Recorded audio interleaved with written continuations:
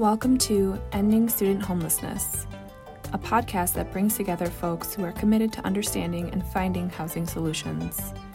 I am Misty Blue, a researcher at the University of Minnesota's Center for Advanced Studies in Child Welfare, and I've had the honor of interviewing a series of guests committed to this work. Today's conversation features 4 professionals working together to address homelessness in northwestern Minnesota. Brandy Wilkie is the Rental Assistance Specialist for Clay County HRA.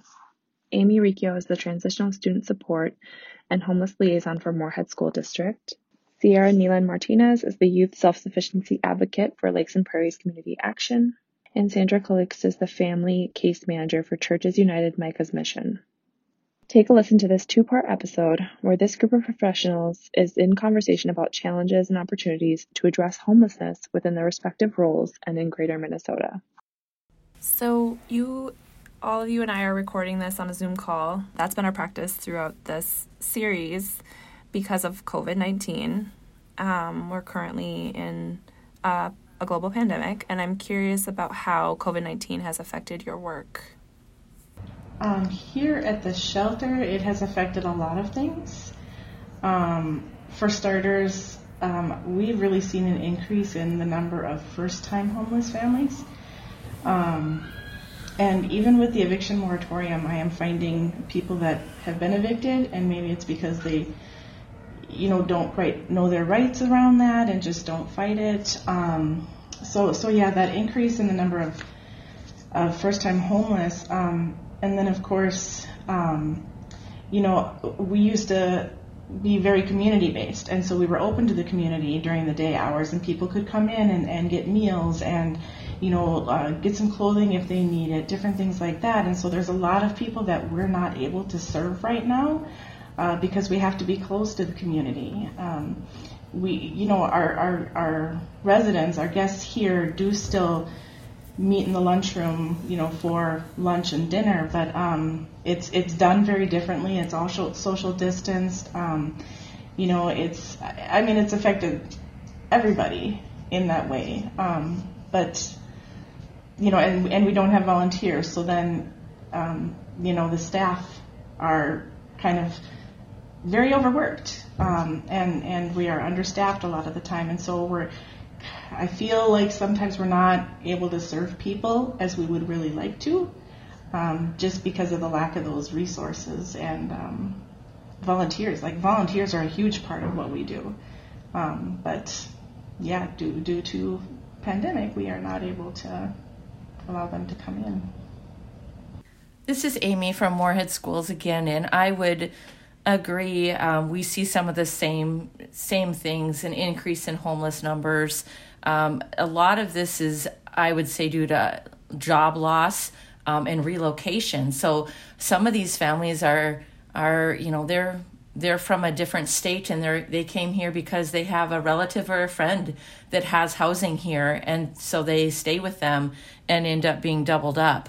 Another thing, I would echo, yes, we have the same issues with fatigued staff, not doing as much as we'd like to do, the fact that our schools aren't open to the public, so we can't have those face-to-face relationships built as easily. But one thing that I've noticed that I think is very interesting with the homeless families that we have is there's this deep fear, not just the homeless piece, but now they have this fear of illness, and they're justified in it. Many of them don't have insurance or a doctor that they are connected to. They don't have access to that. That regular care. If they qualify for assistance, obviously we help them get that. But many of them, are just new to this community, and so you're having to reapply and start that process over. But I would also say that they're stressed with COVID because in most of our schools across the state and across the nation, you get options. You get to choose as a parent, do you want your child to attend school maybe in a hybrid model, or do you want to do virtual learning? And they get that choice. However, it's a difficult choice because imagine doing virtual learning when you're homeless, if you're living out of a car, or if you're at the shelter, or if you are staying with relatives that, have a home full of, 10 to 12 individuals. And now you need to log in and find a quiet space to do that. The schools do provide the technology pieces, the Wi-Fi access, but that's just a piece of the puzzle.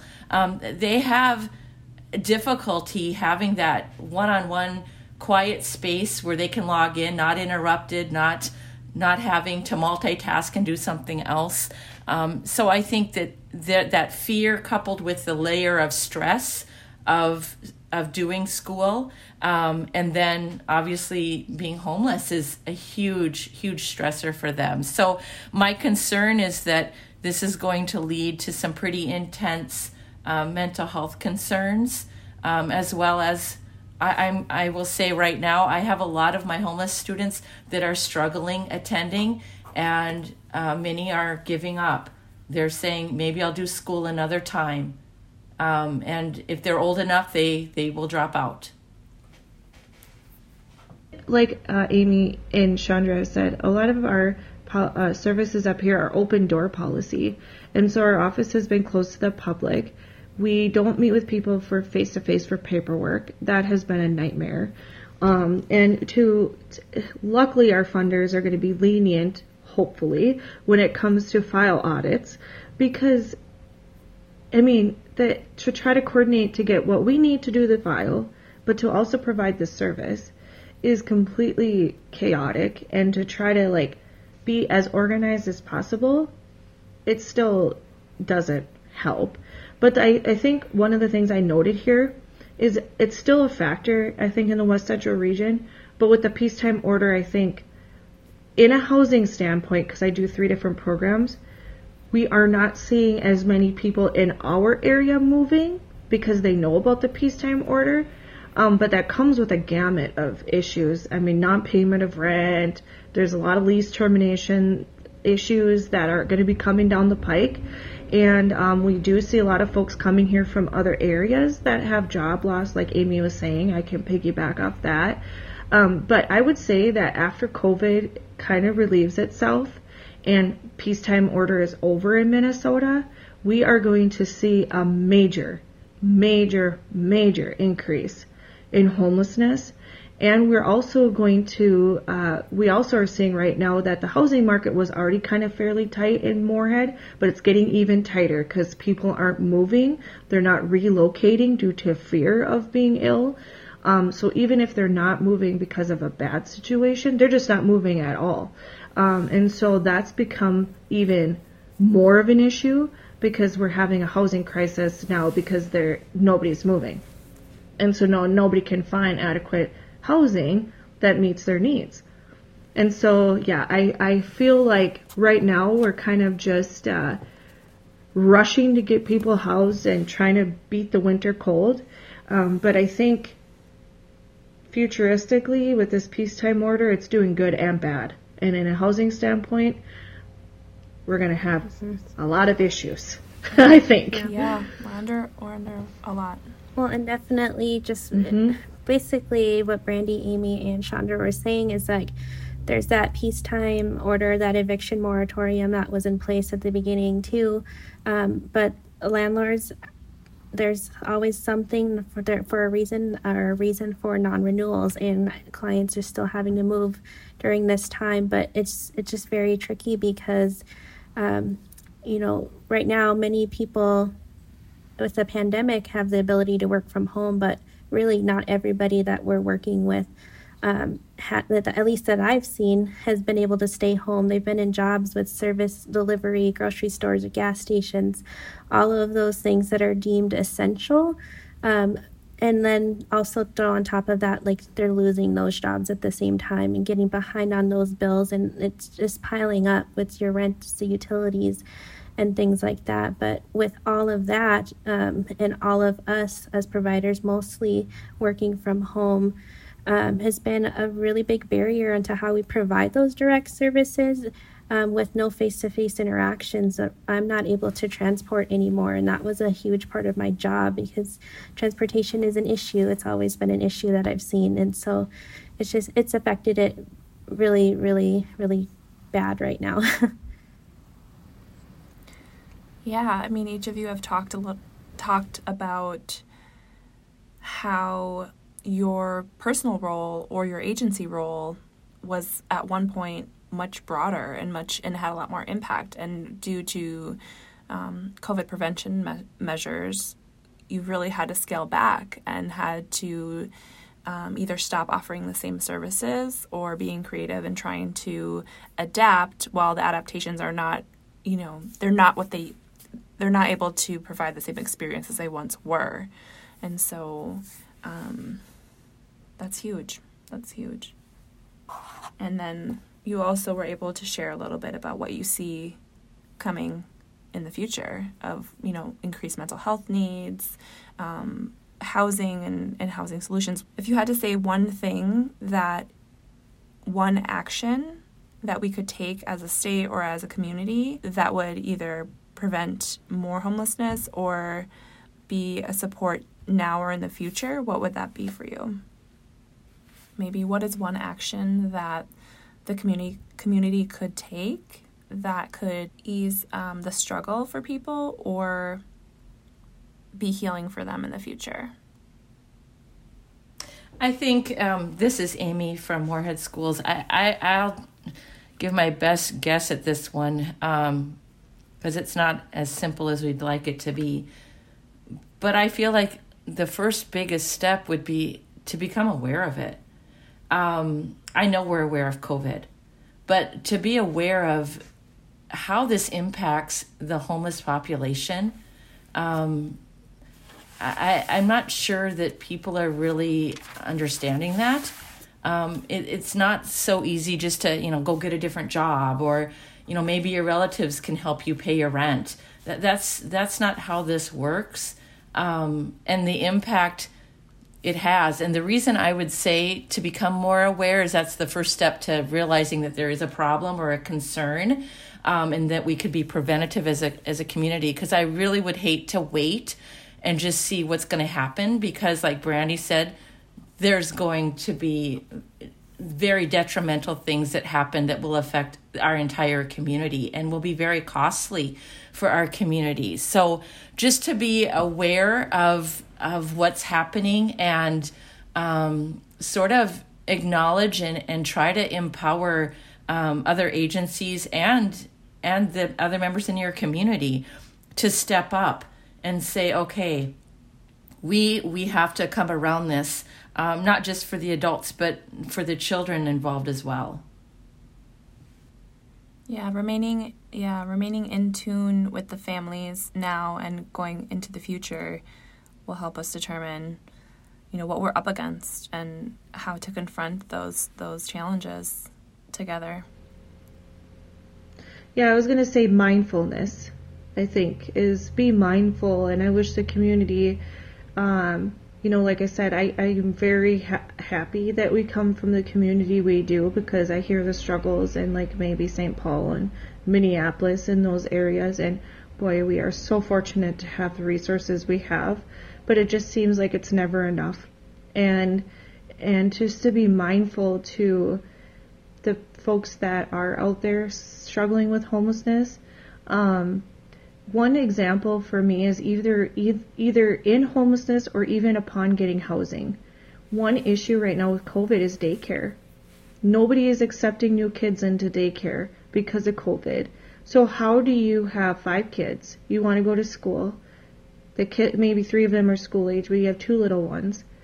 I know personally, trying to be home with 2 kids, 1 elementary and 1 infant, and trying to work my full-time job doing distance learning, I about want to go wacko.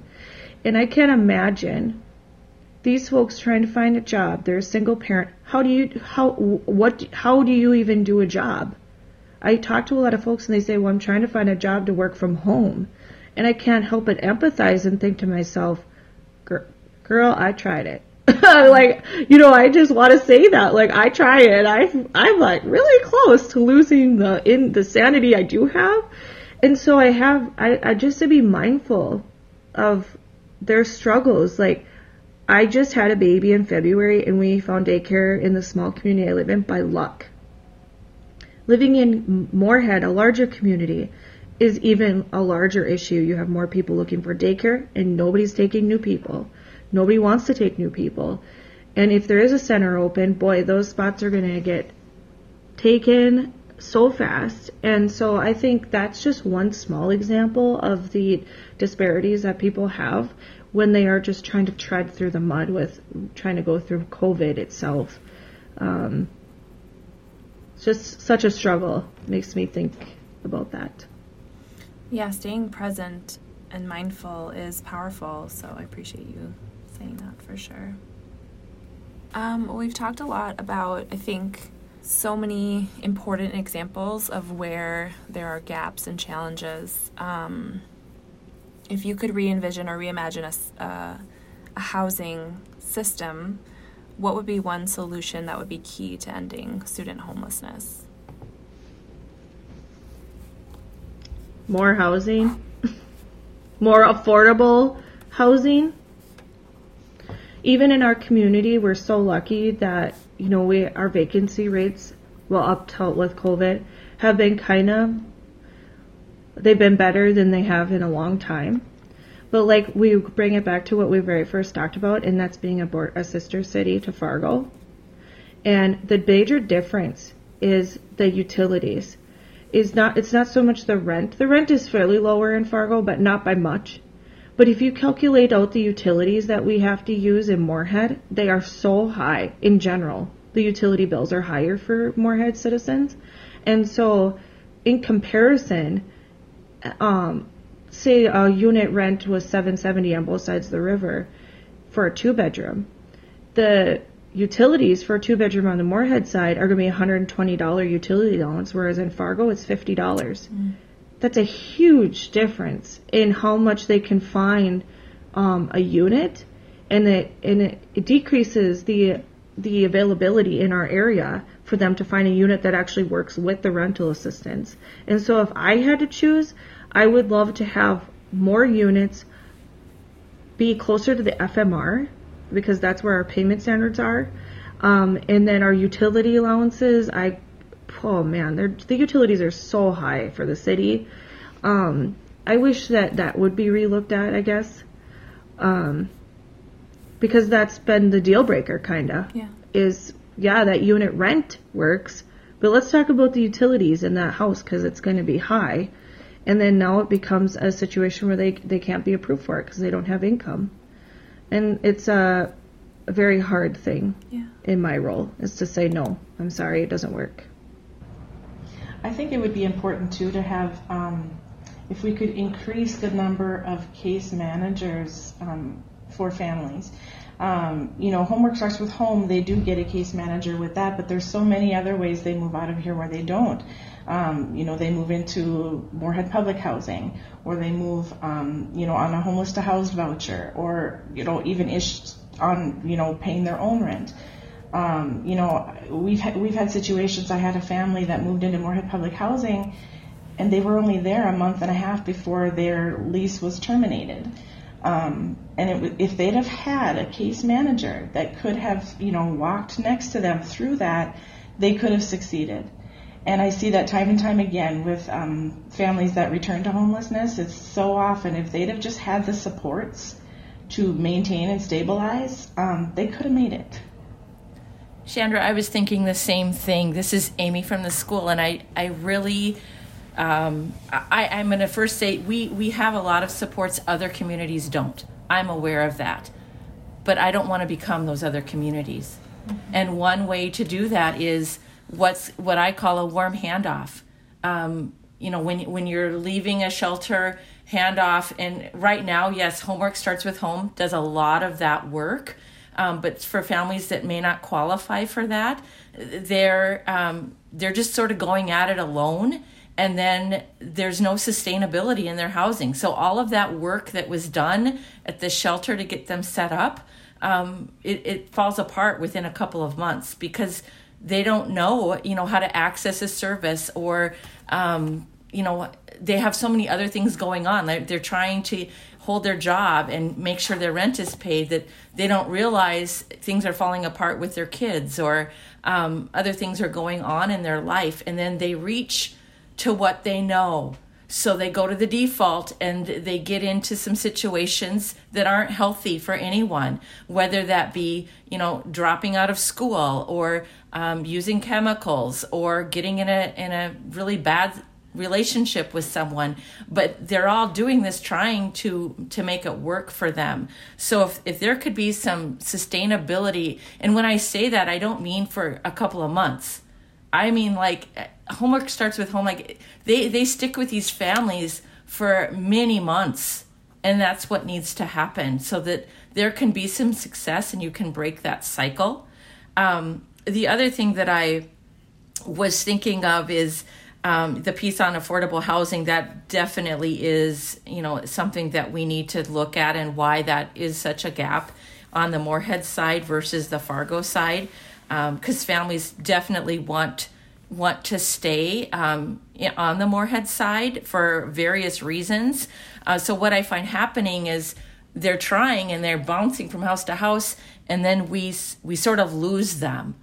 Again, with case management, maybe this wouldn't happen, but we lose them, and their kids aren't enrolled in school for months. I have families that haven't enrolled in school yet, and it's already at the second quarter of school, and they didn't know how to enroll. They've been bouncing from many communities. And so there's got to be some kind of safety net, somebody that's going to partner with that family for several months, or even, I'd like to say, years, if it's possible, to keep them, gradually teaching them the skills, and then having them sort of fly on their own. I also think that responding as a community is very important, and it's crucial in that collaboration between our federal and state and local partners. It's really going to help in this, because if you're working together as a community, you're going to work better at preventing student homelessness and youth becoming homeless. When you're able to identify them and work with those families and connect them to those trauma-informed resources and culturally appropriate interventions and to meet those needs. So I think it just would allow us as a community, responding as a community, would create those individualized services, and again, just investing those resources to an effective homeless response system can really prevent and support a lot of those people experiencing homelessness. I think too, as part of our organization, we do own a permanent supportive housing apartment building, and it has 43 units, of which there's, it's about half and half of individuals and then families. And I think that if there could be more sites like that, where, because there's staff on site, there's somebody there 24/7, not always a case manager, but there is some staff there 24 hours a day. That building tends to seem more like a community, because it's not like your average apartment where you don't know most of your neighbors. Pretty much everybody there knows everybody. I can't say that it's always positive, but generally, like, they do become a support to each other. And so often I see people that have families and individuals that come to the shelter.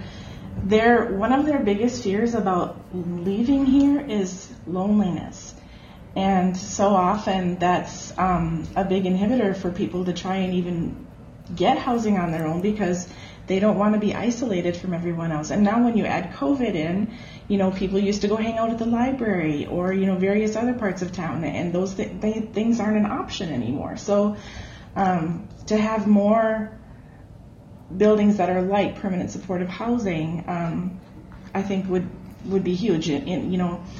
Not always just vouchers, because vouchers are great and they're needed and they're necessary, but to have buildings where everybody is kind of in that same situation, I think would be ideal. Yeah, people kind of going through difficult times together. Like, what I heard is more affordable housing is necessary, and there's the need for individualized services. There's the need for, access to utilities, and all with the idea of how do we build lasting relationships, both with each other and with, each other meaning neighbors and community, but also with support people. They're people that are there to help them move through this difficult time. Is that a fair summary? Yeah, and I'd like to add in about support services is that Homework Starts with Home is very lucky that we have contracted support services for that particular program. And I'm going to tell you, it took a lot of lobbying. It took a lot of work on our end to say we want more money so that we can support these folks. As I can give vouchers out all day long, but what is that doing? That's not doing anything without the support. And so we had continually drilled that over and over and over and over and over since 2013 when we had Cares for Kids. And we finally were able to get a huge bulk of money to support this program with case management. But then I think about it again, and case management is hard work, super hard work. You're solving people's problems all day long and then going home to try to take care of your own problems. And a lot of these folks aren't paid enough to do that hard work. And so that's why you see the turnover so high. And then what is that doing for the families if they don't have a case manager that's going to be there for the entire time that they're need to be successful? And it's not any fault of an agency or anything like that. It comes from our legislators and from our states and our federal funds that if we want people to be successful, some people need help, but we need to pay those people for the hard work that they're doing and show them that we appreciate the work.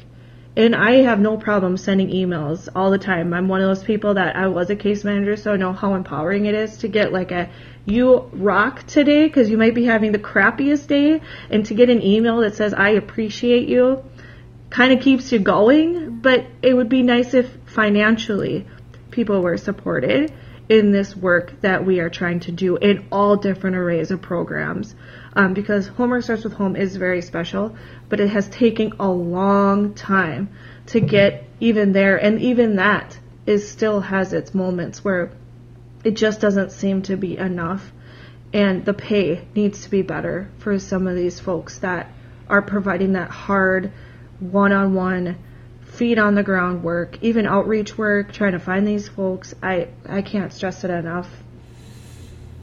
Yes. Oh my goodness. Thank you so much for joining. And I have learned so much. I just commend you all on this work, and I see your passion and your dedication to the families that you serve. So thank you. And thank you for doing this work.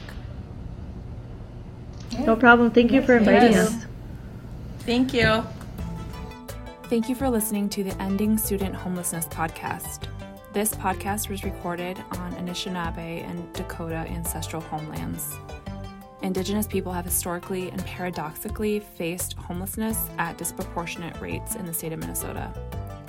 Please visit our podcast page to learn about ways you can support local organizations committed to addressing this issue. This special podcast series has been created by the Homework Starts with Home Research Partnership. We are a collaborative state university school community project designed to integrate multi-system administrative data and analyze it in order to produce and disseminate high-quality evidence pertinent to addressing the state and national challenge of student homelessness.